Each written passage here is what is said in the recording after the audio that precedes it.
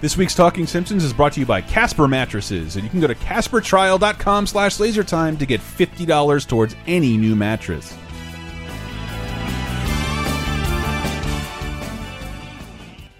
I heartily endorse this event or product.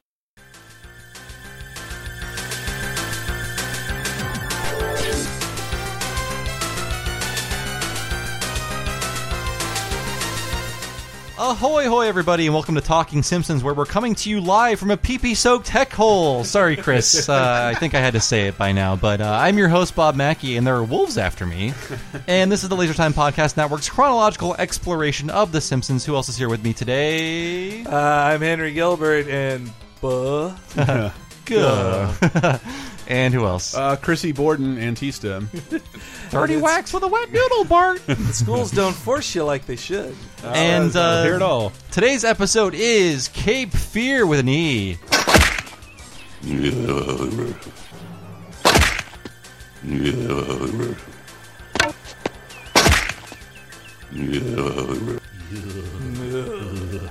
And it aired on October 7th, 1993, and Chris will tell us what happened on this mythical day in history.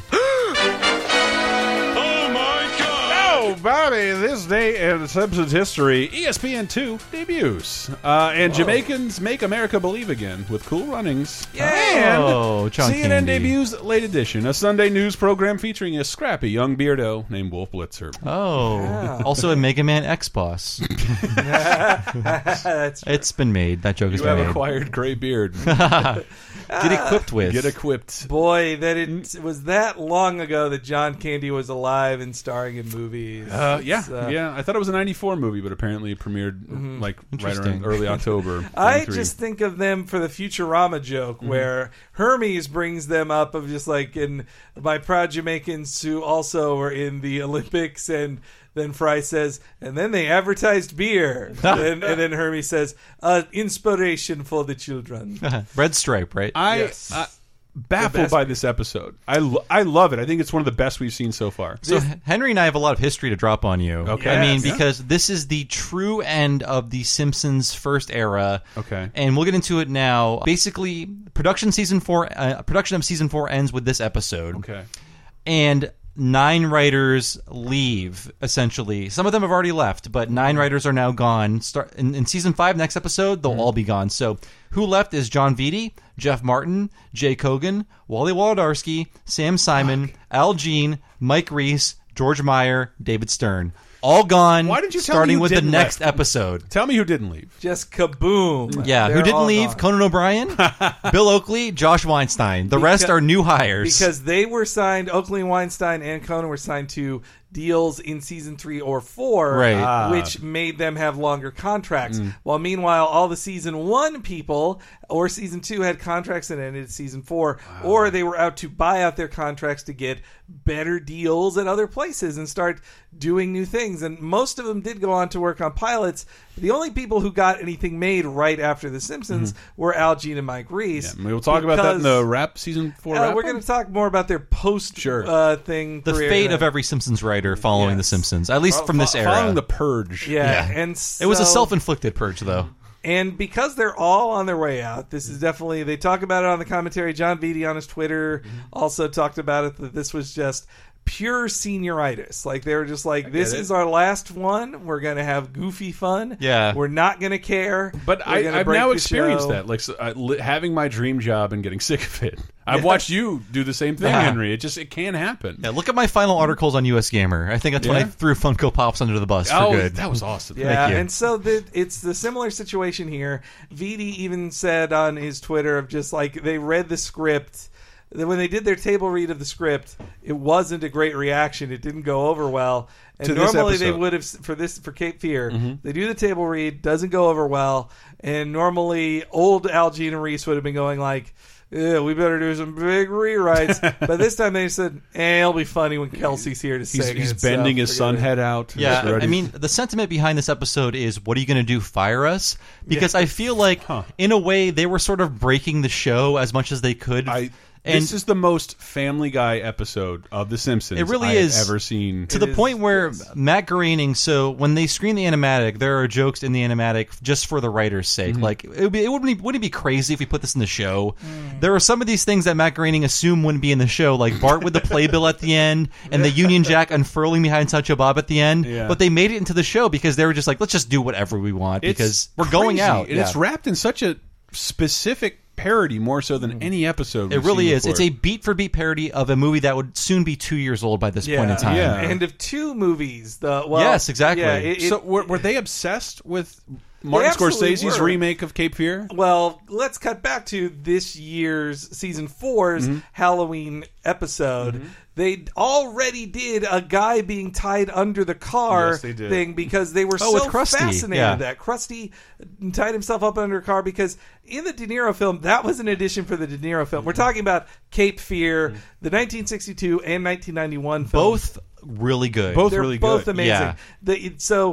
Both have Robert Meacham. Yes, That's right. He plays the judge in the 91 one. That's Yeah, right. Wow. So, God, the 1962 one is amazing. The thing they made it in the Hays Code era too. But meanwhile, that's the biggest difference between Cape Fear between the Cape Fears. Scorsese knew he was remaking a classic film, and so he was just trying to modernize it, and then just get Bobby D doing all his crazy. That was stuff. before he was Stinky Grandpa and Farting Grandpa He and was Rapping Scorsese's Grandpa. guy every movie. Yeah. And Yeah. this is the most the wildest De Niro character in almost any movie, but definitely in a Scorsese movie. Come out wherever you are. It's crazy. And I think as a result, Counselor? Yeah. Counselor. as a result of how bold it is, like when I got Sling, the cable thing, so I'm looking at things people play every day, and movie channels run this movie all the time. All the time. It still really works. And Robert Mitchum is a scary guy. Yeah. Like, he's a very imposing figure. I mean, the remake they run all And the the time. remake. So the remake, it just sexes things up more. Like the stories are both the same. So Robert Mitchum or Robert De Niro, they are a bad man who went to jail for crimes he committed, but he was screwed over by his defense attorney, played either by Gregory Peck or by Nick Nolte. Nick Nolte. That's right. Before he was a grizzled hobo. So both of them gave him bad defense when they could have kept him out of jail because the defense attorney knew this guy is horrible. Like, this guy is an awful man and deserves to go to jail. But he gets out and now is out to menace the man and his family who failed him. Yeah. And it's just him. It's him pissing in the face of the law of saying, well, he hasn't broken a law Technically, yet. he's not. He's not in trouble. And watching it again, it's like De Niro doesn't seem to know what he wants to do with the family other than torment him. It's just like extreme conditions. It's not as good of a movie when they get on the houseboat. Yeah, because extreme conditions, like, well, you got to do something now. The suspense is like, what is he going to do? Yeah. Because right now he's just like existing around us. Yeah. That's uncomfortable. But what can he do to us next? To show the difference between the two versions and how they just like ratchet it up some, Robert Mitchum almost gets caught right after he gets out so he can show what a horrible person he is. He picks up a young woman at a bar and they think they're in for a night of fun, and then he beats her badly. I think played by Ileana Douglas in the remake. Yeah, but so in the original, Scorsese's lady. Yeah. So for a in the bit. original, she's beaten and afraid to say anything though, so she won't name him. In the Scorsese remake, similar thing happens, except like he bites a chunk out of her cheek just to show you it's R-rated, and then. Also, the stuff with Juliette Lewis, like, it's real creepy. Super it is creepy. Some creepy stuff. It's just the way he De Niro, feels like, her teeth, sucking on her fingers and stuff. Yeah, It's like, 2 years after Christmas Vacation. No, she sucks his. Oh, fingers. sucks his fingers, right? Yeah. He's just like, oh, take off your braces. Yeah, That's, she's sexy as fuck. Just And- gonna say it. and Juliette also Lewis rules. There's this great scene where Gregory Peck hires people to Nick Nolte hires people to beat him up, and he beats the shit out of those guys like, counselor, come out wherever you are. And I remember that scene being parodied on the Ben Stiller show version of this, where it was Eddie Munster. So, one of the not so great Ben Stiller show the one that sketches. carried over from his short-lived SNL career. Oh boy. I don't remember this movie making that big of an impact on people, but for Simpson to shell their first really off-the-wall fucking parody, it seems like a Halloween It's really episode. like an airplane version of the is. movie. And a few more things about the production. It's a really great commentary. Please listen to it if you have the DVDs, because John Vitti, I feel like he's kind of burning bridges, in that he mentions that 2 actors who he does not name were not happy with the staff all leaving at the end of season 4. They felt like they were being like set up to fail. Obviously, they wouldn't fail, but 9 writers Simpsons are leaving. actors? Yes, Simpsons actors. I mean, yeah. They attribute it. Like, I know that SNL attributes like certain writers to writing for certain people, but Right. you think Simpsons actors like Well, they thought a writer would Well, when you know the end, only Schwartzwelder gets Marge. when 80% of the staff leaves who's responsible for your hit show, you're like, well, my career's over now. and it's that's. I mean, we know the end of the story is better. Things get better, but why wouldn't you think that like, okay, this fad is over, Yeah. everybody quit. Whoever comes on is going to be terrible, and nobody will like us in the next season, and my golden goose is gone. Yeah, and it's a fascinating period in The Simpsons where like all of these other actors who are on The Simpsons are doing other things. It's not until like 10 years in where they're like, I'm Yeardley Smith and I don't do shit. Exactly. I'm Nancy Cartwright. I don't do anything else other than The Simpsons. And I think Al Jean or John Vitti, whoever said it on the commentary, had the same opinion where it's like no one could ever take off after us and do the work we did. The show's kind of screwed now, but we have our cushy development deals. We don't have to work as hard anymore. Let's go off and make our own things I mean, now. they also all quit because like they were fucking miserable. yeah, Like, yeah. they it was a grueling job. They talk about the very late nights, all of them gaining weight and never sleeping.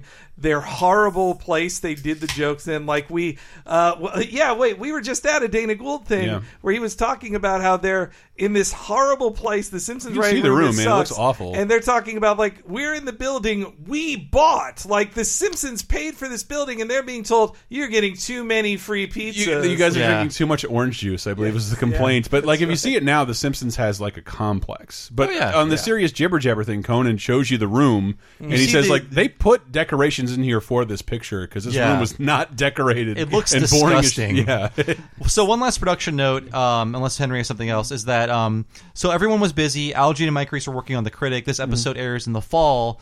This Act 3 was rewritten by the season 5 team. Sam Simon basically came in and helped them rewrite it. Whoa. So like they were watching the show, like, oh, this happened in this show. This happened in this yeah. episode. Okay. because they just dropped the right. Like that's how soon they left. Because the Critic, spoilers, the Critic will premiere in January, like the Oh, January after this. So production wise, they can't still be working on that. Yeah. And I'm assuming you've seen how many people are bugging us to do Talking Critic. critically talking or whatever. So I do intend. I would very much like to do at least the first episode of The Critic when we get timeline wise to The Simpsons that aired That would next be to fun. The Critic. I at least want to do that with Diana, Diana Goodman. Yeah. Like, and Michael and fucking Grimm was over here today. Like Everybody he's wants to. rewatching The Critic and quoting The Critic, and I I mean- forget how much of that stuff. Like it's just as in my brain as Simpsons. Yeah, stuff. there are Same only era. 26 Yeah. Maybe episodes.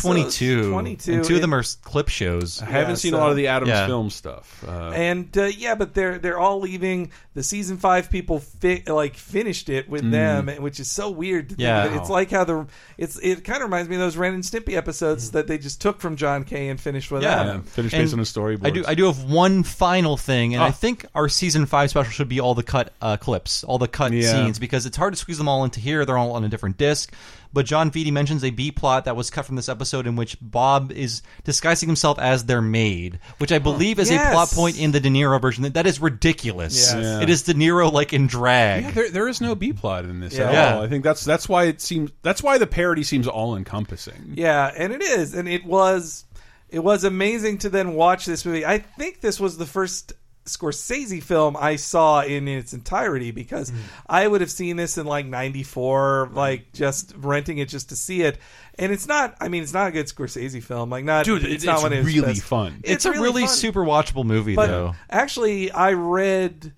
So I'm really into the books of film history. Both of them, the Easy Riders and Raging Bulls, Excellent book, and yeah. the one about indie films of the '90s by the same writer, Peter Biskind. I also read a collection of a lot of his articles. And he had this one really good one. He was on the set with Martin Scorsese of Cape Fear, but talking about the chances of Goodfellas winning an Oscar. And he framed it in a way I never thought about, which is Scorsese had just made his comeback. They're like, we all thought, this is 91 he's talking about it, or 90. He's like, we all thought Martin Scorsese was finished. The 80s were very bad for him, and we're just like, he's never coming back. Then he made Goodfellas, and this could actually win an Oscar, which he wouldn't win an Oscar for 15 more years. Well, Dances with Wolves is the one everybody watches every week, right? Yes, but- it's so memorable. but so this was his follow-up to Goodfellas. Goodfellas was a surprise hit for him, and so they're like, well, take the safe remake made for Hollywood. And I think, what was his next one after this? Was it Casino or was it Kundun? Casino's 95. Yeah. Kundun, I think, is a little before that. There was one. Dangerous Liaisons. You're right. Yeah, that's right. But I'm a huge Scorsese fan, and I'll say right now, Goodfellas is one of my favorite movies of all time. I can quote it up and down, and I know it's not cool to say. It is endlessly rewatchable. Love it. It's really, so good. It's really good. The AV Club ranked it as the best film of the 90s. People our age. Ahead of Pulp Fiction, and at first I was like, I don't know, Pulp Fiction feels like so 90s to me, but there's like 18 scenes I could lose from Pulp Fiction. Yeah, whereas I wouldn't cut anything out of Goodfellas. Has not aged as well as Goodfellas, I think. It's still a good movie, though. But talk to me about Let's True Romance. just watch Goodfellas. Yes. Talking Goodfellas, a 17-part series with him. I think the episode now begins. I think it was fitting that the final Gene and Reese episode started with the circus. Well, I was going to say the circus opening, another of the elongated openings, because it was a short episode. We didn't full intro and circus opening. That elongated couch gag in the last episode was fucking terrible. I had that in my notes and didn't get to say it. The take one, take two, take three. Yes, they did 3 couch gags. That feels like a modern couch gag in which it is a viral video to be spread around. So I should have said this in the last episode too. I had a note about that too. I felt when it premiered that it gave it more gravitas. Like The Simpsons is finally back, and to make up for the lost time, they're smashing you with like 4 couch gags in a row. I think so. Yeah, it felt like a bigger deal to me when I watched it when it was new. I know I'm entertained shitless when Pixar does a fake outtake thing, like their $1 billion outtakes. Yeah, that they have to create that are from storyboarded scratch. and Dave Foley pops up in this Toy Story scene. That's an outtake. But really yes, happened. then to save time, or again to fill time, they're watching television. Yeah. Oh, it's almost the beginning of every episode at this point. Ladies and gentlemen, it's up late, Miss McBain. I'm your announcer, Upper Gruppenführer Wolfcastle. And here's McBain. Yeah, thank you. Tiny Toon theme song. That's nice. Sounds like it. Let's say hello to my music guy, Scoey. That is some outfit, Scoey. It makes you look like a homosexual. Oh, maybe you all are homosexuals, too. This is horrible. The Fox network has sunk to a new low. Oh man, I have so many bombs to drop on you guys for this. Wow. So Obergruppenführer is a Nazi paramilitary rank. And apparently this is like Wolfcastle's father or grandfather or something. Wolfcastle, yeah. So But his name is McBain again. well, It's up late with McBain, but they introduce him as Rainier Wolfcastle. It's he had so been named weird. as Wolfcastle 2 episodes previous Yes. anyway. And the guy's just in a Nazi uniform. And he, I tried and he to, like- salutes. He does a Nazi I tried salute. to pause it like, no, that's a swastika. Yeah, The- on his just a armband. swastika. And that feels like them being like, fuck you, Groening, we're putting a Nazi in Nazi here. joke. Yeah. So what blew my fucking mind is Scoey, the band leader, is McBain's partner who gets killed. Scoey! You're talking crazy, Scoey. I looked at them. Same faces, different haircuts, different, like, Scoey in the movie has a mustache, but his man. name is Scoey, and he's a black guy with the same face. Oh, Realized it's all there. It never. Oh, my God. I just, like, McBain and Scoey cannot be separated. So apparently that was based on the awkward relationship between Arsenio Hall and his band leader. I could not find any clips of this, but that's what it was based on. But yes, Scoey is fucking here. He hasn't been shot. Wow. He's still got the live forever boat. That's amazing. Yeah. I never got that. I love Maybe You're All Homosexuals Maybe too. You're All Is it- Homosexuals. His head turn there is more frames of animation than almost Yeah. anything in The Simpsons. Because he's shocked that the audience would disapprove with his comment. Yeah. Well, talking about the animation is amazing in Yeah. this whole episode. Yeah. It is a tour de force by Oh, Rich Moore. Rich Moore, and yeah. Speaking of people leaving, he will leave to be the supervising director Damn. of The Critics. So Oh. this is his last one too. And then eventually Futurama he would do. Yeah, he would never come back to The Simpsons. He went from this to The Critic to Futurama to Disney. So Wreck-It Ralph, baby. one final thing about this scene. I assumed it was a Chevy Chase show reference, but it was written It wasn't several happened months yet. before they even would have known it would have sucked. Wow. It premiered around the same time Chevy Chase's show did. So It was And just if I may say that, we were all excited and had high hopes for the Chevy Chase Yeah. show. No one was rooting for it to fail. People were looking forward to it because Chevy Chase at that point was funny. But the critic got in a good shot at the Chevy Chase show Oh, yeah. eventually. Yeah. But I like it's just them knocking Fox again. It's just there. Yeah. I think it's like 3 of the last 4 episodes had a joke about like Fox sucks. Watch Fox and be damned for all eternity. Yeah, on Fox. Bleh. And then this one. Yeah. And what I love about the maybe you're all homosexuals too is that joke was done a million times by every band, 2 band leaders a million times of like, hey, looking a little fancy today. Lighten the loafers there, little Doc. lightning loafers. Yeah. Everybody will laugh at that. But if you were to directly say, you look like a homosexual, people are like, that's too obvious. Boo, that's too hateful. Like, you have to have some... but a real dark joke is that letter to Lisa. Yes. That is Sincerely, so little dark. girl. Bart and Lisa get letters, and I love that it has different VOs as Lisa reads it. It's from my pen pal, Anya. Dear Lisa, as I write this, I am very sad. Our president has been overthrown and... replaced by the benevolent General Krull. All hail Krull and his glorious new regime. Sincerely, little girl. You got a letter too, Bart? I'm going Listen to up. kill you.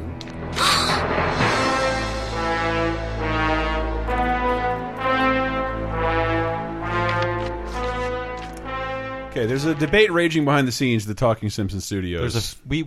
We came to blows, I think, before this Because episode I aired. I was going to rewatch both films because I just felt like it knew this was coming, but I didn't have time. Yes. But like I'm pretty sure Scorsese used the same music from the original Cape Fear because he's a big movie nerd.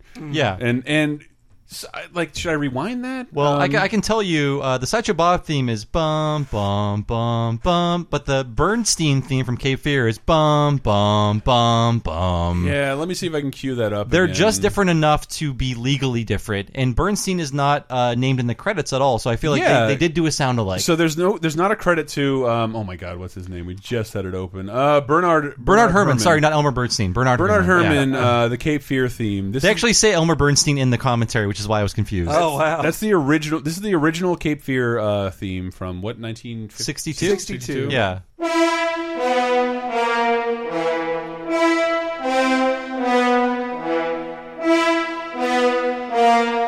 So you think this is not being used in this episode? It's bum bum. So you just bum, heard that. bum. Let's hear the other one now. Yeah.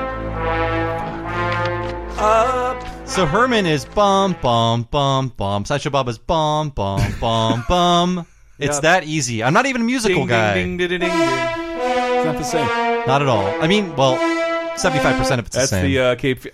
I don't know, but if you do check the credits, they would have to credit Bernard Herrmann if it was the same song. And I think it's just passed off like, oh, of course it's the theme from Cape Fear, this but is it's not it's a Fox really movie. not. It's a Universal movie. Yeah. They would have had to acquire the rights. Well, it's hardly the first time they've rewritten a song to be like close to Yeah, it. I mean that Golden Slumbers thing from the clip show is so close. It's almost like this, where it's like you could just. No, you're right. I'd never noticed that. So you're right. Maybe they could have snuck it past me, but it still sounds the fucking same. I swear. I don't hear the difference. Yeah, come on! I just sang it 9 times, Chris.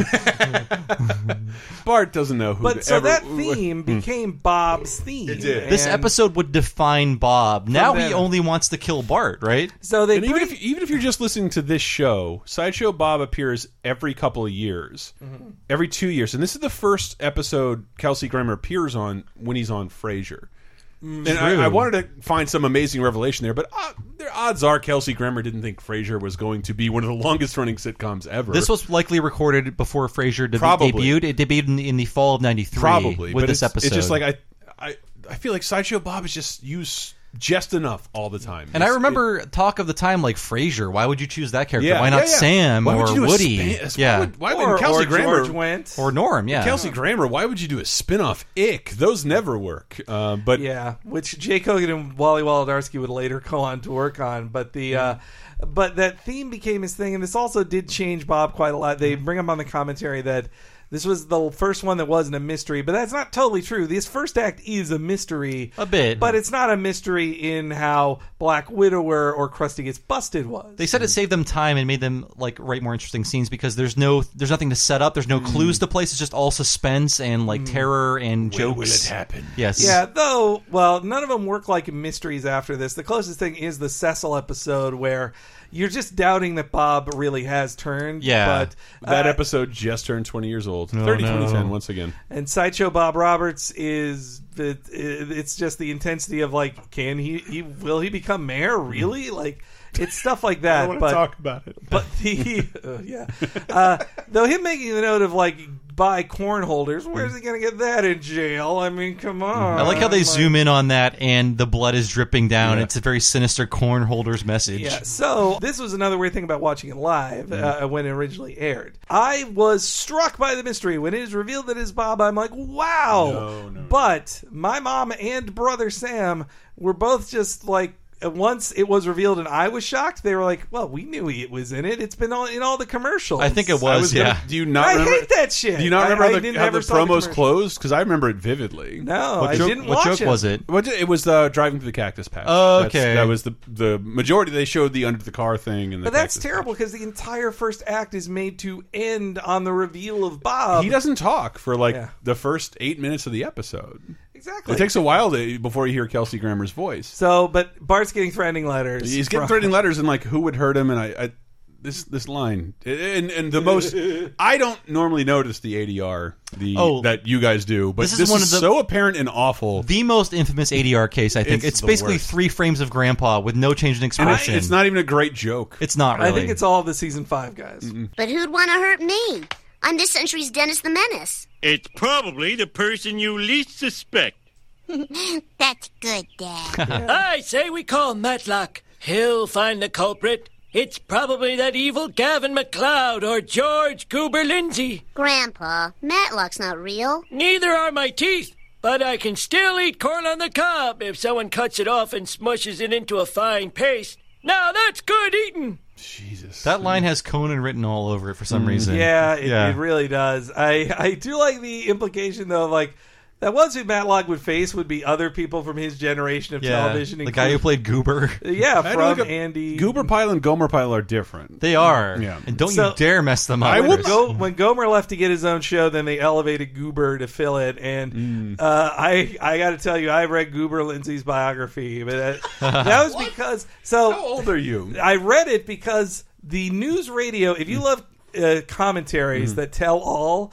Get every season of News Radio because they tell every story. You mentioned that before. Paul Sims? Paul Sims. You said he is on a bridge burning world tour. He doesn't care at all, and he's also like getting the enjoyment of Joe. I'm going to have a commentary with me, Joe Rogan, and Andy Dick. When he knows Andy Dick really hates Joe Rogan, but he's making Andy Dick pretend to like him. And I've seen Andy Dick on podcasts where people are like, we now need to legally protect you, and you have to be quiet because you're going to say something to get you in trouble. Yeah. Anyway, on the show, they talk about how in multiple episodes, they talk about how they fell in love with George Goober Lindsay from reading his biography about what it was like to be like a marginally famous person in the 60s. And it starts with a foreword by Ernest Borgnine telling the story of how George Goober Lindsay stopped him from committing suicide once. What? Like, it's amazing. That's what insight could he possibly have? If there's anybody who should have killed himself. George Goober Lindsay was like, hey, you're better off than me. You were an Oscar-nominated movie. Right before that was the reveal that Homer has a tattoo on his butt that says Wide Load, never seen again. A lot of magical tattoos in this episode. How did Bart get that tattooed on his butt? I really want to know. Homer passes out quite a lot. That's true. Out in this I was episode. more wondering, the DVDs are great about including multilingual localized versions of The Simpsons. Do they replace the word on Homer's ass in every territory? I think like someone will read it, or it'll be a subtitle on the screen. I would if that exists as a different piece of animation, I got to see it because Wide Load is so American. It really is. Yeah. Yeah. I also love that Homer wrote "I kill you, scum." That was his thing and just showing how wacky the episode gets. This is the most spontaneous ha ever. Nelson has no reason to be there. Yeah. He is not referenced another time, and it's just he's there to do it.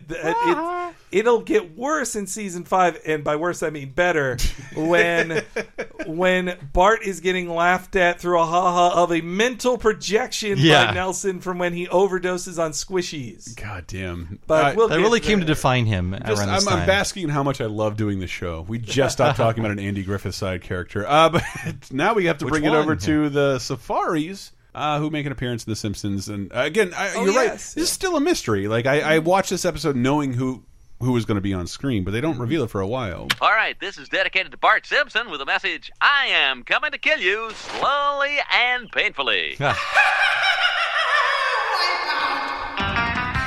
Yeah, the 1963 song Wipeout from the Safaris, which would be popularly sampled in the Fat Boys Wipeout. That's right. I forgot about that. Only that guy could do it, and then he died. I did a great job. You almost died doing it. I'm still here. The animation of Bart slowly moving back under the covers is great too. Great animation throughout, especially with all the Bob scenes. Totally. And all the scary scenes of like Springfield townsfolk who I wasn't capable of accepting the misdirect because I knew who it was. But if I didn't, it's amazing. This is all right. I love these jokes. Conan O'Brien has talked about so many times how much he loves doing these jokes of like, Anderson. Yeah. Was this good? May I agree? It is. You're high. Like that. He loves these jokes, and so they do 3 super bad ones in a row. And it's great. Say your prayers, Simpson. Because the schools can't force you like they should. Ma, these new finger razors make hedge trimming as much fun as sitting through church. All of these scenes Freddy were Krueger Flanders, man. They're really great. I'm going to dress up as that for next Halloween. It's Freddy Krueger into Edward Scissorhands. Yeah. And also I love that he pushes up his glasses with the razor. blade. Nice little touch. And all of these scenes were built in to pad out the story because it was not long enough. This and the rake jokes. These 3 scenes. Like, I capture the sound like that's astoundingly long. It is. Like when there's no picture. It looks like a couple things repeat. I love all the like, I'm going to get you, Bart. And you're going to play my murder victim, Bart. You're going to be my murder victim, Bart. Another thread on Bart's life. Oh, you got it. Not cool. to be. You're going to be my murder victim, Bart. In our school production of Lizzie Borden, starring Martin Prince as Lizzie. 40 whacks with a wet noodle, Bart. I'm sorry. I'm giving 40. That's my line of the show. 40 whacks with a wet noodle, Bart. So Lizzie Borden was a real-life person who was accused of axe murdering her mother and father. I heard Lizzie Borden took an axe, gave her mother 40 whacks. But it was created into an opera, A 1965 opera. So that's another one lost to time that I feel like we saw a ton of references by people who grew up in the 60s making to Lizzie Borden. I think this show and The Simpsons just proves there's no lost reference or material at all. If you remember anything, it'll become valuable at some point. In a few weeks, she would be on the Jury of the Damned. That's right. Oh, yeah. Wow. And God, I can't wait for that episode. The best animation in the history of The Simpsons. Well, speaking of lost references, when Marge goes to the cops in Wiggum, it's exactly a scene from Cape Fear. Like, well, really I'm not breaking any laws. When he says, I'll take advice from Ma Kettle. Ma Kettle and Pa Kettle were a pair of yokel hillbillies in comedy films of the 40s. Yeah. Like serials, right? Yeah, serials. And like Ma Kettle was the same in every film, but they replaced Pa Kettle at one point. The Simpsons writers would have been in like their late 20s, 30s, and like would they really have known Ma and Pa Kettle?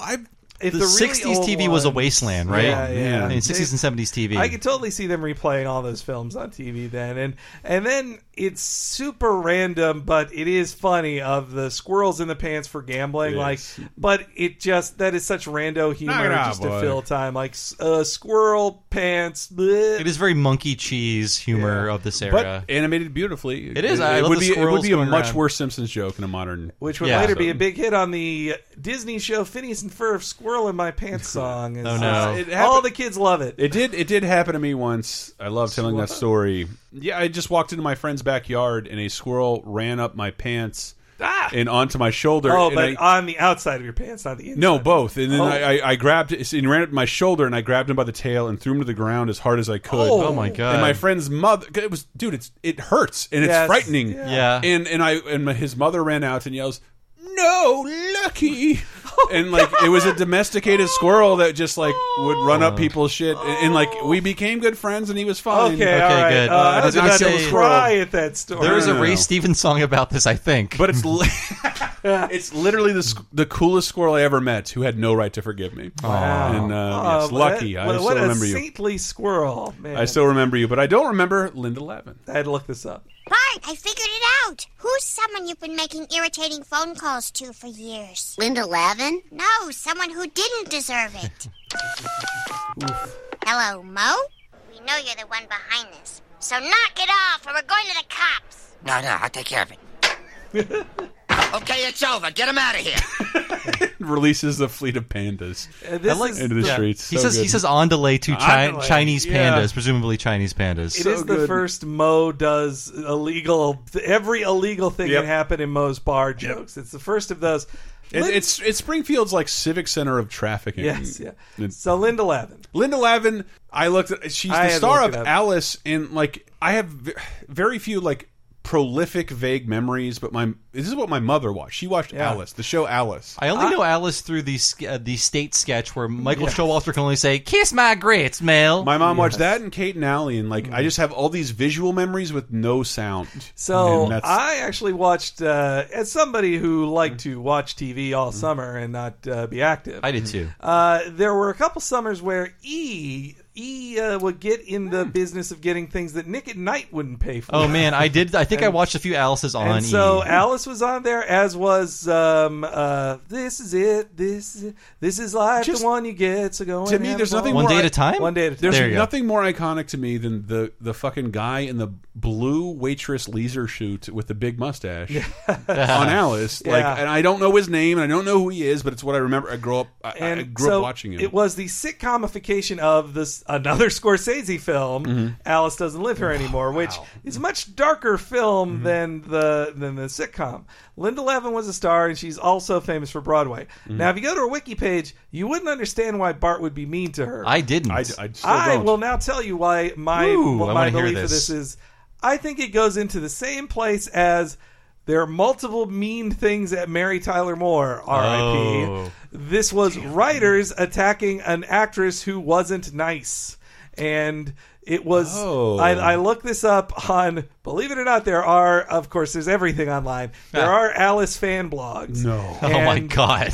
And there was... Well, I know from Laser Time there are no Mike and Molly fan anything, so good for Alice. It's come to this. So when I searched Linda Lavin hate, it talked about how Linda Lavin had, at least according to these superfans, Linda Lavin was having a lot of problems with her co-stars because she felt they were overshadowing her by being funnier or more likable, and she would try to harpoon them or get better lines from them, and that is partially why the Kiss My Grits lady left the show too, because she's like, I'm out of here. And so, but there was a secondary actress on it that also was much more likable than Alice. Like, Alice is the main character. She's not as fun as the mousy waitress or the sassy one. If you asked me at like 9 years old, I would have thought Alice is the biggest show in the world by how much my mom loved it. It ran for like 9 years. It did. Too, like late like mid 70s to mid 80s. But you're right. It didn't make the Nick at Night train, so like No, I it never didn't. caught it again. But so this is my theory based on those stories that she was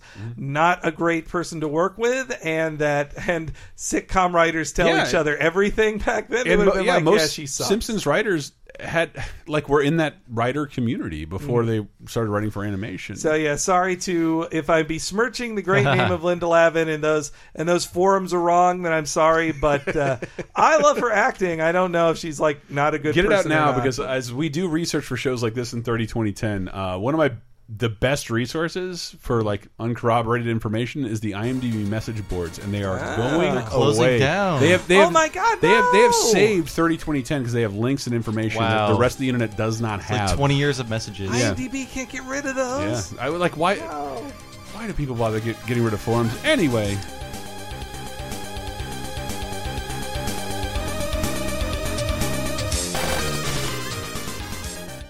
The Simpsons will be right back. Hello, Talking Simpsons listeners. I hope you have a good sleep surface in your life. And in case you don't, we want to encourage you to check out Casper Premium Mattresses. That's right. And you can go to CasperTrial.com/LaserTime right now and get $50 towards any new mattress. Casper mattresses combine high-density memory and premium latex foam to create a sleep surface that contours to your body and keeps you cool and balanced throughout the night. So not only has Casper been trying to research and innovate all things on the science of sleep, it can do that, most importantly, by giving you a much cheaper mattress. I don't know if you've been mattress shopping at any of those big box stores, but Casper mattresses start at just $500, and in case you didn't know, that is like a quarter less than the cheapest mattress you'll find in any store, around me anyway. They have everything from twin to California king. They've got the size that you need, and guess what? You don't have to take my word for it. You can try it for free. Sleep on it for a 100-night risk-free trial, and if you don't like it, Casper will come pick it up, dispose of it, refund your money, and it'll be like it never even happened. So if you're in the market for a mattress, why not give Casper a shot? And you can do that at CasperTrial.com/LaserTime and get $50 towards any new mattress purchase. Thank you, Casper. You like Laser Time shows? Then you might like Bonus Time, Laser Time's weekly bonus show exclusively on Patreon.com/LaserTime. Here's a taste of what you've been missing. A couple weekends ago, watched like 75% of The Pacifier with Vin Diesel. This is really weird. There is like a 10-minute segment of the movie where it tries to convince you that one of the kids that that Vin Diesel was watching, and this movie came out like 6 or 7 years ago. One of the kids is a neo-Nazi. The Pacifier, Vin Diesel, gets called into the school, and the principal, and he's like, I found this in your son's locker. And it's a Nazi armband. He's got bleach blonde hair, so you're like, holy shit, this kid's racist now. Like 2 scenes later, Vin Diesel, the Pacifier, trails him to what turns out to be practice for The Sound of Music. That's the reveal, which is like, one, why are you bringing your Nazi armband to school? Why are you taking that anywhere outside of your play performance? And even if you're seeing this on a regional play, do they need the Nazi armbands to really sell it? That's something that clearly predates the day of social media. Because any play or musical, no matter how harmless that involves Nazis, is not going to happen. Or, excuse me, wouldn't have happened before November of last year. And I should also mention that The Pacifier is a Disney movie. So there's a subplot about a kid being a neo-Nazi. Was The Rock in the one called The Tooth Fairy? I think so, yeah. Okay. I don't know if they're Nazis in that because I haven't seen it yet. We were talking about that in 30-2010. On an upcoming episode, we'll talk about a Disney movie with a shitload of gay panic. Only 10 years old. I now pronounce you Mickey and Donald. No. No, I now pronounce you Elsa and Anna. It also has incest. Get Bonus Time, Laser Time's weekly, full-length, uncensored, and ad-free Patreon-exclusive podcast, as well as weekly full-length movie commentaries, wrestling and cartoon video commentaries, physical rewards, the first season of Talking Simpson, and more at Patreon.com/LaserTime, starting at just $5. You'll help us live, and we'll do our best to help you never be bored again.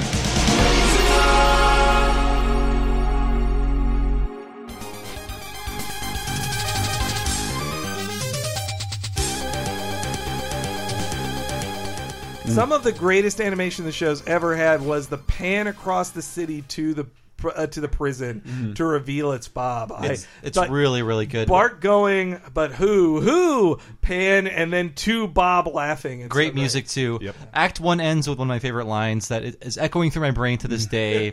When Bob passes out from writing to Reader's Digest, Life in these United States, and Snake says, use a pen, Sideshow Bob. I think of that line and sometimes say whenever someone is doing something impractically. So I've said that out loud many times, and people would go, what? It's like, well, Cape, no, never mind. No, Bob. Use a pen, Sideshow Bob. I'm sad I didn't get the Bob in here. I was trying, because I love the whole Bob Parole scene. Yeah. And I think that is probably the most fertile ground for Simpsons comedy, the excuse you can get to get Bob out of jail. And the blue-haired lawyer is great. He has so many great poses. Yeah, oh man, his poses are amazing. Yeah. Rich Moore did not need to do that work, and it's great. Next up for parole, Bob Terwilliger, a.k.a. Sideshow Bob. Take care, Snake. May the next time we meet be under more felicitous circumstances. Go. Take care. Bah. Sideshow Bob has no decency. He called me Chief Piggum. Now I get it. Good. Sideshow Bob tried to kill me on our honeymoon. How many people in this court are thinking of killing her right now? Be honest.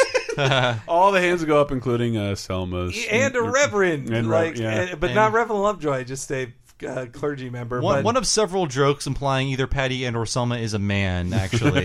Yeah, you know what? This was the first time that hit me. Like, she leaves the toilet seat up, again implying, like, does she have a penis? Ugh. And that's one of two. There's a later sensitive to trans people jokes. There's a later joke about when they redo the church, and either Patty or Selma likes it because there's ice in the urinals, and That's you're like, right, yeah. okay, guys, that's a Midwestern thing. That was so awesome to see. Ice in the urinals. Yeah, it turns peeing into a game. Gives you something to do. Yeah, it's amazing. I wish everybody did it. But I like that they stuck to the Selma continuity. They could have had Krusty come in there, but I guess they didn't. It's weird to not see Krusty. Krusty's not here at all. Yeah, but it's also weird that like free one. That testimony only has is it Selma? It's Selma. Like, that's the only thing he's done. Mm-hmm. Like, well, he framed Krusty, and then he framed tried Krusty, which is not a lifetime mass murderer kind of like attempted murder. Though the Selma episode defined him as Bob as who he was. Well, as Bob said, once the Democrats get back in office, he'll be back on the street with my all his criminal buddies. Yes, and we have the immortal lines, "Thee Bart thee," and no one who speaks German could be an evil man. So great, so great. A second Nazi joke in the same episode. Because it has the long the most. I mean, I think the most iconic scene in the original Cape Fear is the movie theater sequence. Mm-hmm. Yes, well, and pee-pee soaked hellhole. Pee-pee soaked hellhole. Pee-pee soaked heckhole. Okay. My theory is that was a Merkin replacement. The mouth movements were a little off, and Merkin especially really hated the Fox censors and being censored ever, or being told like you can't say this line. So having a character say, hey, your urine-soaked hellhole thing that bums us out. Could you say a different thing like that? But my parents loved "Thee Bart Thee." Like my mom thought that was so. It's one of those things I quote all the time. I didn't. It taught me that "die" means "thee" in German. I know one word in German because of The Simpsons. But the iconic scene of De Niro in the movie theater, because it just opens up with this low pan of like smoke filling a movie theater, which is not something even I feel like I ever had to deal with. It was not cool even in '91. Or my dad talked to. I remember now. My dad mentioning when he was a teen smoker in the '60s, it was still like you leave the theater to smoke. You can't smoke in the theater. Tallahassee, Florida, we had a smoking theater. Right, it was the closest theater to my house. Second run movies only, called Mugs and Movies, and it had a bar and no rows. It was like everything was like a small Merv Griffin set, like swivel chairs and a table. 1,000 times all over, and it was all smoking, all allowed in a bar, and there were like barflies in there who were not there to see the movie and loud and raucous and weird. And like, wow. I feel honored I was allowed to see that. I like they take a nice little shot at Ernest with Ernest Goes Somewhere Cheap. That's what I'm mad about. But Chris, what movie was in Cape Fear '91 that he was watching? Oh fuck, I don't know. It's Problem Child. Oh, he was watching Problem Child, That's right. which Gilbert Gottfried brings up in his interview with Ileana Douglas. Yeah, that is so right. He's literally watching Problem Child and laughing, as if to say only a psychotic human being would like this movie. But that ended up to create the personas of Scott Alexander and Larry Karaszewski, writers of Ed Wood and Big Eyes. And that's right. They did Problem Child. Holy shit! That was their break. Right. Someone asked them, like, is that why you decided to write biopics about people who don't deserve them? Because you kind of got into this business in a way everybody hated you. That's right. Like you were very successful in a way nobody respected. And this could be the last Ernest joke on The Simpsons. I feel like even by this time, Scared Stupid was a year ago, like 2 years ago. Ernest Cuts the Cheese isn't. Ernest Cuts the Cheese is much earlier, but I think it was a Gene and Reese thing. I don't think they were into.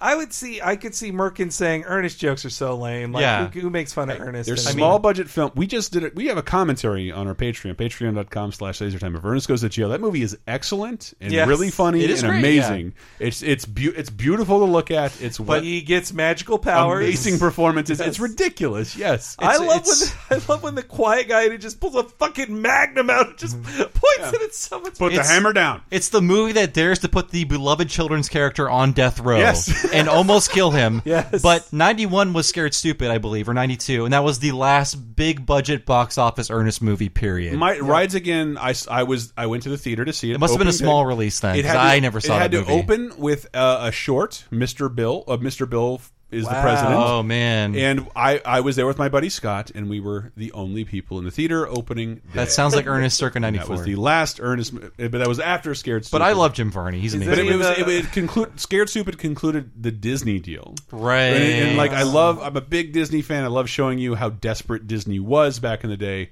And I think the story was that Michael Eisner was at a NASCAR event, and like a costume Mickey Mouse comes out. Yeah, whatever.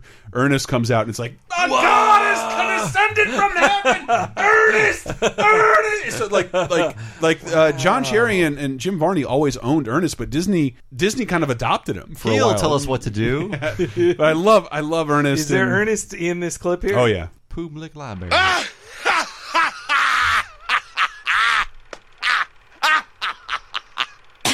Oh, that man is so rude. Yeah. If you don't mind, we're trying to watch the movie. Hey, Bert, help me get my head out of this toilet. That's great. Oh, really? Now that's too much. Oh, Cousin Merle. You wrote me those letters. You awful man. Stay away from my son. Oh, I'll stay away from your son, all right. Stay away forever. No. Wait a minute. That's no good. Oh. Wait, I've got a good one now. Marge, say, stay away from my son again. No. My like, if I didn't do this already, that's my like. It's a great scene. It's a beautiful scene. The great subversion That's the joke. of the dad being the more annoying one, Yes. not the criminal, is great. Oh, really? You would have to know that's a scene from Cape Fear. 'Cause Yeah. it's the first Multiple times you have to know there's. Yeah. I feel like it plays well without that reference. I don't think the subversion works unless you know that's what happened in Cape Fear. I see. Yeah, And- this episode doesn't work so much if you don't. It's still a hilarious Like, episode. I but- loved it without seeing the movie. Yeah, And, that's true. and I only De Niro was sitting behind the family, not in Yeah. front of the family. But he was smoking a cigar, laughing out loud, and they didn't know who he was. And they kind of like realized, oh, this guy who's been threatening me is right behind me and in our town. And it should be pointed out that all of Sideshow Bob's like cabana shirts are from that movie. Yeah, because they changed the setting. Yeah. Florida or something like that. Yeah. Yeah, and I also like that Homer is smoking The an even remake. bigger cigar, which is in the 1968 Knoxville World's Fair. That makes me think it is The Wadfur. It makes me think it's an Oakley and Weinstein joke because they would later make it a major plot point in the Spring Break episode. But that was the Wig 82. sphere. The 82 Oh, it was? in Knoxville. Oh, okay. Yeah. I know that because I was born in 82, so I'm like, that's the year I was born. I think if you gave me multiple, but with World's them. Fair jokes are their territory. They're the best. If you gave me a time machine with 4 options and anything other than go to the World's Fair of this era, I will always choose World's Fair. What the world thought the world would look like. We're going to me kill this is- elephant. Is amazing. And then we'll have Africans drinking Pepsi. It would be amazing. So then they have a workout scene with Sideshow Yeah. Bob, which that's totally from the Cape Oh, Fear. yeah. Especially the De Niro one. It was pretty much a scene to show off, like, look how in awesome shape Robert De Niro got for this. It reminds me of the Seinfeld scene with Uncle Leo doing the same Yes. exact thing. Exactly, but It was hello tattooed on his knuckles or something. So he has love and hate on this one, but spelled out the only way he could do with 3 fingers. Now, that is a reference to Robert Mitchum in Night of the Hunter. Yes, another great Mitchum movie. Yeah, so which he's even more menacing in that, if you can believe it. I'm worse Yeah. than shit Oh, for what a this. great movie. It's Jesus such a You good mentioned earlier the guy hired to beat up Robert De Niro's character. It's a very quick reference and a weird Simpsons character that'll never appear again. He looks like Sinatra. Yeah. Yeah. But hired to beat up Sideshow Bob. Now don't you fret. When I'm through, he won't set foot in this town again. I can be very, very persuasive. Come on, leave town. No. I'll be your friend. No. Oh, you're mean. I don't know why I like that so much. That sounded like it was just the same clip note. And again, you'd never know what that was. Yeah. If you hadn't seen Cape Fear. I also, But the joke still works, though. It's just like, It does. I have It does. methods. I mean, another. But everything works better, and I had not Oh, seen it- Cape it- Fear. it when works so much better The first once you've seen 90 the movie. times I saw this episode. Another one that's so direct is Wiggum setting up the doll with the wires attached Yeah. to it to see when somebody came in. That's just from the film. And though I love that Homer was clearly been dreaming of like beating the shit out of Ned. Yeah. Like, hoo boy. That was the first sign Homer wanted to kill Ned. The next one being Homer loves Flanders. Like, you're going to get my noggin a flogging? Well, yes. So I'd say Homer in this episode, he is just a joke monkey. Like he is not active in the storyline. He's not invested in the story at all. Yeah. I'd say this is 75% jerk ass Homer. Jerk ass Homer 100% I'd say is achieved in the hockey episode. Yeah. But this is 75% jerk ass. Better Homer. win or here's your turtle but alive this and is, well. We have all these clips will emphasize that, Hank, that like this is him at Homer at 2, just being just unobservant and awful. The following neighborhood residents will not be killed by me. Ned Flanders, Maud Flanders. Oh, isn't that nice? Homer Simpson, Marge Simpson, Lisa Simpson, that little baby Simpson. That is all. Did you hear, Bart? Oh. So the first time I ever noticed it this time, when Bob is driving by Flanders' house, the topiary angel is still drawn in front of it. It's for like 3 frames, but it's right there. I didn't notice that at all. You know, that was something I had to draw again. Yeah. It was very intentional. But it was amazing that they put that in there. And this is the joke that I think most people remember. This is the greatest. I love it. Mr. Thompson portion. It's so old school comedy, and I know comedy writers love things like this. this. And it kills so much time. Yeah. Yep. We have places your family can hide in peace and security. Cape Fear, Terror Lake, New Horrorfield, Screamville. Ooh, Ice Creamville. No, Screamville. Tell you what, sir, from now on you'll be Homer Thompson at Terror Lake. Let's just practice a bit, When I say, hello, Mr. Thompson, you'll say, hi. Check. Hello, Mr. Thompson. Remember now, your name is Homer Thompson. I got you. Hello, Mr. Thompson. Oh, now, when I say hello, Mr. Thompson, and press down on your foot, you smile and nod. No problem. Hello, Mr. Thompson. I think he's talking to you. The stupidest he's ever been. Yeah, I mean, they really are breaking the show. They're making Homer pretty much brain dead. He can't recognize his own fake name. Yes. Yeah. The stomping on the foot. Hello, Mr. Thompson. I think his knee comes above the table. Yeah. He's not a gentle He's tap. not gently doing it. And It's like a horse clopping out math problems. And it's great drawings of the rest of the family, just like, Yeah. God, we've been here 2 hours. And they're not even asking him to talk, just smile and nod. Yes, and he can't even do that. And right before that, Homer wants to be John Elway and the Broncos. And the joke is that the Broncos, that he gets a touchdown at the last minute, but still loses greatly to the San 49ers, Francisco. which that's so hilarious now, the idea of like, oh, the 49ers are so much better than the Broncos. The 49ers haven't been in a Super Bowl in a very long time. Yeah. The Broncos have been in multiple ones since then. Yeah, and Homer's wearing an old-timey Yeah, leather it's like helmet in that 1920 one. Leatherheads, that flashback or Though they dream sequence. say they're at Super Bowl, the score of Super Bowl 30. And the actual score of Super Bowl 30 was Dallas 27 beating the Steelers 17. Gross. This is what makes me feel like it's a Family Guy episode. There's literally an episode where the family does this. Gilbert like, and Sullivan enters the frame, which I didn't know suppose is set up for the ending. If I wasn't researching this, I wouldn't know that this was like foreshadowing. In a way, but this is not from the HMS Pinafore. No, but it's Chekhov's musical. The same writers. You guys at the Bureau thought of everything. Hey, look, the FBI Light Opera Society sings the complete Gilbert and Sullivan. Legalized from school are we, prettiest schoolgirl well can be, filled to the brim with girlish glee. 3 little girls from school, everything is a source of fun.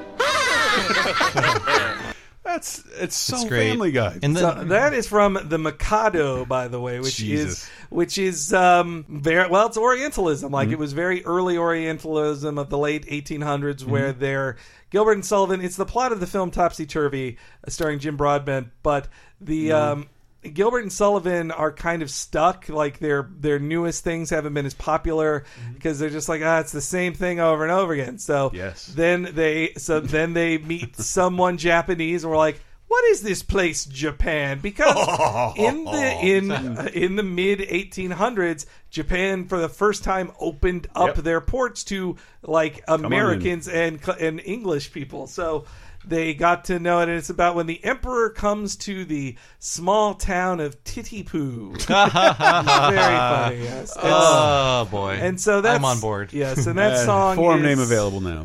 And that song is about how proper Japanese girls act, and so it's a parody of what they thought Japanese society was when they speak to people who don't know Japanese. But once the Simpsons get to Cape Fear, we're reminded that the episode has gone insane. But Homer and Bart's hats are a reference to I Love Lucy when they went to California. Jesus. When Ethel and Fred Mertz went with Lucy and never would have gotten. And that is actually the cover to Simpsons Comics #1. Yep. Them driving with the hats on. Kidding? I'm not kidding, because I was subscribing to Simpsons Illustrated, which Bongo's ended, Comics? and Bongo Comics #1 had the hats on the characters. I love Simpsons Illustrated. But again, this is full batshit Simpsons when they finally get to Cape Fear. Bob is under the car. The jokes of them running over, like he wants to run over cactus, is so great. This coffee's too hot. This coffee's too hot and in a mug. Yeah. This coffee's too hot. Oh, love this.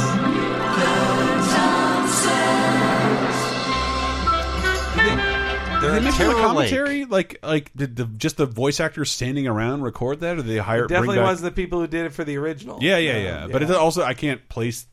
It doesn't sound like anybody in the cast. Place the voice either. Nah.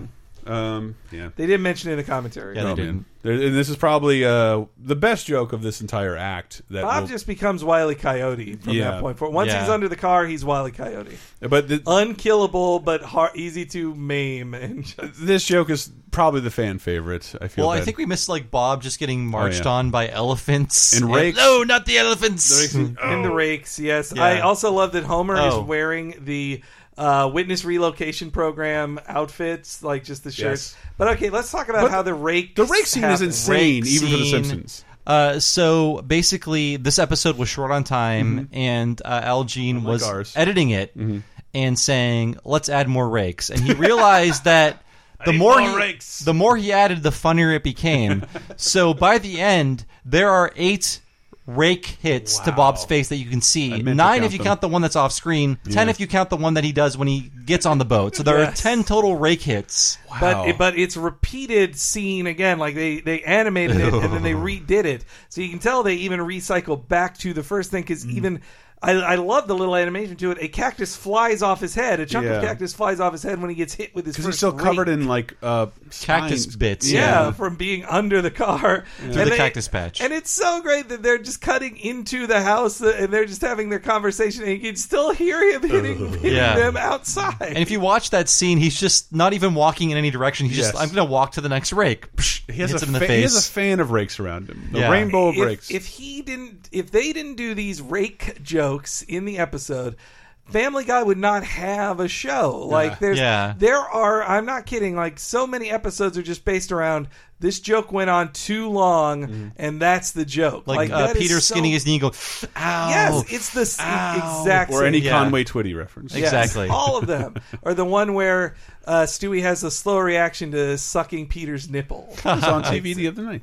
Yes, but I love this joke. It changed, I would say it kind of affected American televised comedy. It kind of invented a new form of joke. I think so. Which they were building to. We've seen takes on this, like Dental Plan. The Thompson joke is this one a bit, too. Yeah. But Dental Plan is the proto-rake joke. It really is, yeah. Man, we're digging so deep. I love They only had the balls to do it 5 times. This is 9 times. Did 9 times? 9 times. Did anybody else recreate the rake scene?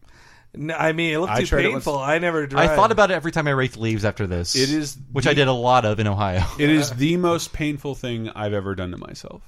It hurt, and I tried to like brace myself and everything, but like a rake handle coming at you that as fast as you can step on it, it was it hurt so much for days. How can't it? I did it with no audience, just to see what would happen. Wow! Did you also go? Ew. No, I believe I was like, I think my nose is gone, and there's also a dent in my forehead. And like it got through my whole face. It was awful. Youch. Well, So then they have the elephants walking on Bob, which is when that's when Bart knows Bob is in town, and just the way his face contorts when the one Elephant steps on his head, it's so great. Very Looney Tunes. It is very Looney Tunes. And then when Bart runs in saying it's so great too, like him with his running little feet like tapping up and down, without moving. And this was the time I noticed that the little touch of they brought their corncob curtains with them, and their little clock that they always have in the there. cat clock, right? Yeah, no, not the cat clock. The one that's like sharp and pointy. Oh, like yeah, that one. Pointy Yeah, clock. yeah. They were both in there. That showed that was care that I feel the animators Definitely, put into it. And we see one tiny scene in this of Grandpa not being able to find his pills because he doesn't know the family left and he needs his pills. And we'll find out why in the finale of this episode. And it's also weird that amid all this Cape Fear stuff, they then cut to Bob at the Bates Motel and just have like 4 seconds of a Psycho joke, which is just very weird. Like, and there are stuffed birds in the background, yes, right? just to make it more psycho-y, but you just go like, you're in a very specific place with Cape Fear. You don't have to go to Hitchcock, and it's kind of confusing. Yeah. But maybe they're just like, one more Hitchcock reference for the road, baby. Yeah, before we blow this pop stand, But of all the entire houseboat sequence, this is the one most people remember. Marty, you want some brownie before you go to bed? Come on, let me cut you a brownie while they're still hot. Dad, I'm kind of edgy right now. I'd appreciate you not coming in my room screaming and brandishing a butcher knife. Why? Oh, right. The Sideshow Bob thing. Oh, I'm sorry, boy. Mark, you want to see my new chainsaw and hockey mask? Oh, sorry. What am I thinking?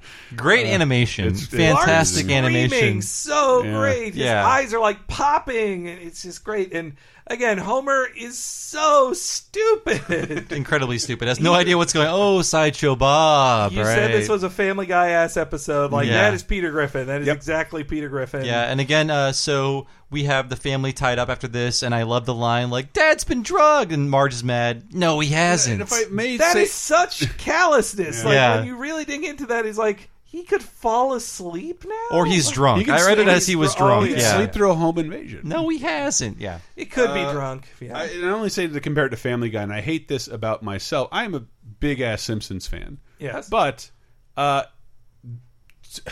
cable television plays Family Guy 700 times a night. It really does. And they don't play The Simpsons. I don't have FXX, but I don't see The Simpsons. I can't. You'll see I have, Family Guy, I have to TBS, and Adult I have to Swim. dodge Family Guy like a fucking minefield. Yeah, whenever I and go it's on a never trip worth it. and I'm in a hotel, Family Guy's on at least 3 times, whatever night I'm in a multiple hotel. channels, Yeah. and The Simpsons isn't, and it sucks. And on BBC, like coming up next is Family Guy. Family Guy. So Bob makes his move, and Bart, I love Bart running. It's, again, So good. time killer, but I do love him Yeah. running back and forth like, oh, yeah. A great animation of the electric eels and the crocodile or alligator. I don't And know one which of my one. favorite viral videos of the last year or so was the electric eel taking down an alligator. It's amazing. Oh, my I've gosh, seen that. Yeah, I've seen they That's turn him- incredible. he, like all of a sudden, he just looks taxidermied. He's just like arms spread out, can't move. Wow. And electric eel escapes. Apparently, they do exist. So, would you all like to know the history of the HMS Pinafore? Boy, would I. Please tell me. All right, so first off, it is a joke. A pinafore is a flower you attach to your shirt. It's kind of like a boutonniere. Who are the guys who make the flag signals? That Semaphore. Yeah, that's it. But a It's like the 8th podcast I've done that on. So it's about a naval ship, a Royal Navy ship named after a flower. So you're already starting comedic, and is a Gilbert and Sullivan light opera premiered May 28th, 1878. Oh. And it is a musical very much about class and love on the high seas. And just to give you the perspective of who Bob is singing as at all times. So, but it's the story of there's a captain, and his daughter Josephine wants to marry a low-class man named Ralph, who's just a steerage guy, whilst he wants her to marry Sir Joseph, who is a much higher-class guy. And then on comes to the ship a sad old woman named Buttercup. And Poor little Buttercup? She's poor little Buttercup, and she holds a secret, and she won't tell why. I see. So, and it's actually a very like Oedipus turn here. So there's a lot of drama of her wanting to marry below her station, her father not allowing it, him even saying like the captain falls in love with Buttercup, but says, "But you're so far below my station, I certainly can't marry you." Then comes the big reveal at the end when she's ready to elope with Ralph instead and just ruin her good name by doing so. Buttercup reveals that she cared for 2 children in her youth. Gasp! And one was a boy of high class and one was a boy of low class. But they look so similar, she mixed up the babies. Wow. And one went to a different place. And that boy... that nobody liked. The turned around boys were the captain and Ralph. Wow. So, by the way, this means that Ralph is the same age as her father. The man Josephine is marrying is the same age as her father, the captain. I'm lost. So then the captain is like, oh, so Ralph should be the captain of the ship because he's higher class than me. Okay. Ralph becomes the captain. He's the man singing. He remains an Englishman at the end of the song. Or no, wait, that's a captain singing it. Oh. He remains an Englishman. And that's their statement of like, well, no matter your class, you remain an Englishman. And Buttercup then does get together with the captain. Aw. So that is the plot of lightly of the HMS Pinafore. Most importantly, it's all public domain. Yeah. It's all free. Wow, that makes a lot of sense, actually. Yeah. It all sounds interminable, Henry. I love it. Watch it either. I've heard all of these songs outside of The Simpsons. For some reason, this is How? parodied more than any other Gilbert and Sullivan Oh, I would think musical. Pirates of Penzance gets it. I've more heard a than lot of that, too, but I feel like I am the very model of a modern major general. I'm information, vegetable, animal, and mineral. That I Barney know does the that in the kings space of England episode. and, Yeah, Yeah. while I know doing the like cartwheels, I think. Yeah, I know the kings of England and nope, lost after. Damn, Hank. Why have we never done this at karaoke? Oh, because you go get no help. We will all lose. We'll all lose our voice to sing it. Next time at karaoke, we're going to do it. All right. Let's hear Sideshow Bob singing. Yeah, the, I truncated this a little all bit. the hits. But I just love him. Obviously, I love the mop wig.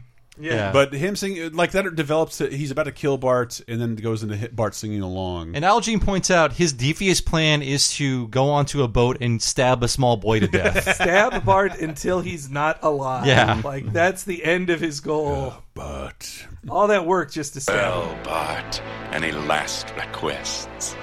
Well, there is one, but...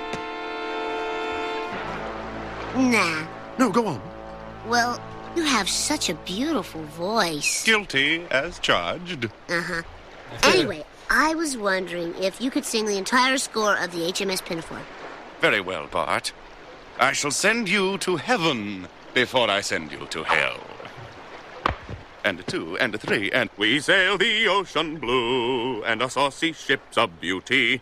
We are sober men and true, and attentive to our duty. I'm called Little Buttercup, poor Little Buttercup, though I could never tell why. What never, no never, what never, hardly ever, he's hardly ever sick at sea. I do love the end song he does. I know it's not part of the clip. It's like, for he himself has said. Oh, that song, What Never, that's the captain talking about how he would never say a swear word, except he occasionally does. Hardly Yeah. ever is when he says the big never. D, Which is damn. the big Not- D. Yeah. I've heard a lot of parodies of that song in particular, like on Tiny Toons, Animaniacs, Yeah, of course. I don't know. There's that great clip of Kelsey Grammer and Conan. Part of me wants to imagine Kelsey Grammer being a dick about being Sideshow Bob and not showing up as often as he was asked.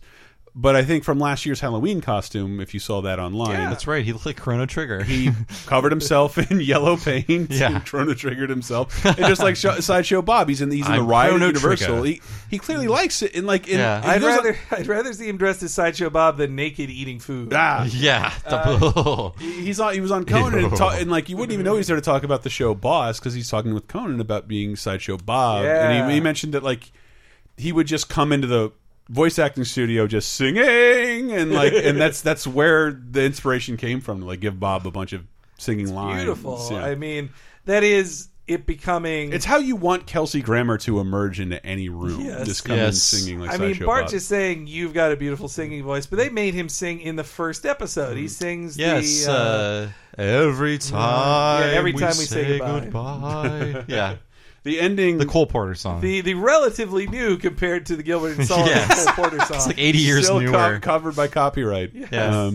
But the ending is among my favorites ever. I love it. Again, written by the season 5 team, I believe. So good. Al Jean name checks Jace Richdale, a season 5 and 6 writer, Wow. for coming up with the "You're lucky you were by this brothel." I love that. I never got that as a kid. That they're like, "Oh, brothel." Oh, all this shit It's a good thing you drifted by this brothel. Is the and line. that's why they're in Robes, Yes, yeah. they were just all with their ladies. But it's Wiggum at his like my favorite kind of Wiggum. Do what he says. By Lucifer's beard! Yeah. It's a good thing you drifted by this brothel. I knew I had to buy some time, so I asked him to sing the score from the HMS Pinafore. Ooh, a plan fiendishly clever in its intricacies. Homer, who Take are him you? away, boys. Hey, I'm the chief here.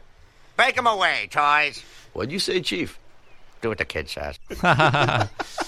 And Chief Wiggum sucks. And then season 4 ends with a joke about a man dating a man-woman. And It it's ends just- with a more clumsy ADR, where I feel like it was Yes. supposed to end with the heart closing on the screen and them doing the American, Love American style, bum bum bum bum bum, which we've seen a lot. But they don't play the music. Instead, there is a extended scene of dialogue off screen with no animation. just with, to get him 4 more seconds. Yeah. It feels like, but It's like Grandpa is like, there's something you should know about me, and Jasper's like, I've got Steve and Edie tickets, which is an old timey Hollywood act that eventually became like a Las Vegas-y kind of show. Steve and Edie were just 2 pretty good lounge singers who got famous for doing covers of all the hits. If you wanted a safe version of songs that were popular, they would do them. They toured until 2013 when Edie died. Yikes. That's when they stopped. What's her last name? EYDIE, I think. Yeah. It's Steve and Edie. Yes. When I was a kid, I thought, like, who's Steve and Edie? Yeah, who's the Steve and Edie man? But yeah, Grandpa apparently becomes a woman without his pills. I do like that. Yeah, what are these pills that prevent him from? And that, but he has like makeup on and like very eyelashes. Strange. Yeah. And then also that I do like that he kisses Jasper. Like, I'm all yours. Yeah. Kiss. But There's only so much time on this earth. Get it done. It is such a like, that's the end. It's Like, it's a that's weak it? ending like the Krusty Gets Canceled ending, where it's like, is this the bus to the Civic Center? And yeah, they just and- didn't have a great line to go out on. And this is what brings down the curtain on the first era of The Yes. Simpsons, the true first years of The Simpsons. Next week we'll have a hard new to believe. showrunner, a bunch of new writers, so much to talk about with season 5. This isn't one of my... I don't like it more than Mr. Plow. It is not my favorite of season 4, but it is close to it. I do love this one very, very much. On this viewing, it's been one of my favorites. I like how there are no rules in Yep. this episode, and you can tell they're just like, fuck it, let's just make the funniest shit ever. Homer is insane. That last line, it's like a plan fiendishly clever in its intricacies. Intricacies. That is not a Homer thing he would ever say. It embraces being a cartoon in terms of animation rather than like a lot of comedy, live action comedies you see today that are like cartoons but not animated. It does everything. It does things only a cartoon can do, and it's beautiful. Yeah. I would only put Mr. Plow and Monorail ahead of this one in season 4. Like, these are the only those are the only ones I'd put ahead of it in season. Again, in we're in production, season 5, people. You're not in listening to the wrong production episode. season 4. Okay, It matters. Come on. I guess. It really matters this one. Look, when we're at the season premiere of season 6 and we're like, well, Bart of Darkness was a production 5 one. That one doesn't matter as much. That one doesn't matter. Same This- showrunner, same writers, same staff. This one matters. Yeah. This one really matters. This is really them saying goodbye to everyone, going off to their cushy development deals. Yeah, and I thank all of them for their amazing work. This feels like an end of an era of The Simpsons too. Talking Simpsons as well. We'll be talking about very different writers, very different animators too. A lot of the animation staff changes. Digging into who David Merkin is, what he worked on before, a what lot his of point weird of stuff view about is. David Merkin. Yeah. There's some weird stuff. Not the friendliest guy to work with. No, but hey, I can't. He did this. He did Get a Life. He's got his name on some good stuff. The Edge, even. Yeah, which I watched all of. Heartbreakers. The Wayne Jennifer Knights, Aniston, yeah. Wayne Knight, Julie Brown With ensemble I think a couple sketch of comedy. Square One cast members. Oh are on dear this as lord! well, yeah. Wow. But so long, Gene and Reese. we'll see you soon because you once the critic comes to town, we'll be seeing them. You'll again. be back. Yeah. Gene will be back in season 13 to run the show for the forever, I think. Until someone dies. And I mean, though, like technically George Meyer, John Vitti, Schwartzwelder left. Yeah. But they're still credited writers on episodes in season 5, but it seemed like more of a freelance position type thing. Meyer would come back in 99. Schwartzwelder would stay with the show until around 2000, 2001, I think. And, until he became the writer of novels. Yeah, which are all great. So, funny. All right. Thanks for sticking with us throughout Talking Simpsons. Another long episode, but it's the end of Season 4 officially. We'll be back next week with another great episode. Starting Season 5, I can't wait. I've been your host, Bob Mack. You can find me on Twitter as Bob Servo. I also write for Fandom.com every day, writing about video games, and SomethingAwful.com every other Thursday, writing a comedy article for you. And my other podcast is Retronauts every Monday at Retronauts.com. It's a classic gaming podcast. Please check out our Bart versus the Space Mutants episode. It is basically a secret Talking Simpsons episode where we talk about a terrible game for like 45 minutes. We dig so deep into Bart versus the Space Mutants. I'm so proud of that episode. That's Nick Daniel. Man, it's beautiful. He's so Very great. good. So thank you, Nick, for that. Please go to Retronauts.com or look for Retronauts in your podcast device for Retronauts stuff. Everybody else. HENEREYG on Twitter. You can find my rantings there. And also, you can follow my work on Fandom.com, where I write about video games every ding-dong day.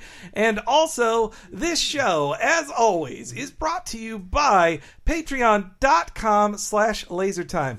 Any support there helps to keep the show going, and the show wouldn't exist without that support. We dreamed of doing the show for a very long time and finally got to, partially thanks to Patreon and using the first season as an incentive on there. That's where the season wrap-ups live. 13-episode pilot. Yeah, and it's where the season 4 wrap-up's going to be, and we have season 1, 2, and 3 wrap-ups. Yeah. And no, 2, 3, and 4. 2, 3, and 4. We didn't do one. And remember, these guys, Bob and Henry, both do this in their off time. Pro boner. Yeah, like this happens after dark. If you ever wanted more of these, contributing to something would be nice. Give me your money. Well, it'd be buy my book. That's the other thing. This show was executive produced by Margaret H. And many other fine folks at Patreon.com/LaserTime. They keep the whole LaserTime ship afloat, including the show LaserTime. Oh shit! I had something I wanted to tie it back into this very episode, and I forgot it. But LaserTime's a topic-based pop culture show. There must be one about remakes like Cape Fear was. Yes, and twin movies, and a bunch of other fun stuff. Yeah, remakes that are better than the originals. I know we did that. We've talked about cinema's most confusing timelines, dead media formats, bad Beatles covers. Man, the show sounds really fun, and I helped to make it. And There's almost 300 damn episodes of There's a lot. by now. All they're available for free, but you can help us keep making them by going to Patreon.com/LaserTime, like Margaret here. And there's where you can find exclusive weekly, uncensored, commercial-free bonus episodes. Bonus time, tentative title. It's been about 60 episodes. It's been like 100. Yeah, it's been a lot, and like almost 100 full-length movie commentaries with your friends here at this very table, and video and wrestling commentaries over there, and including a wrestling show once a month, Cheap Popcast. Yeah, brand new. So many good times there. Tons of great stuff. Patreon.com/LaserTime. And check out 30-2010 and Video Game Apocalypse if you're into video games, because all these guys have done it. Thank you so much for listening. We'll be back next week with Homer Goes to College. See you then.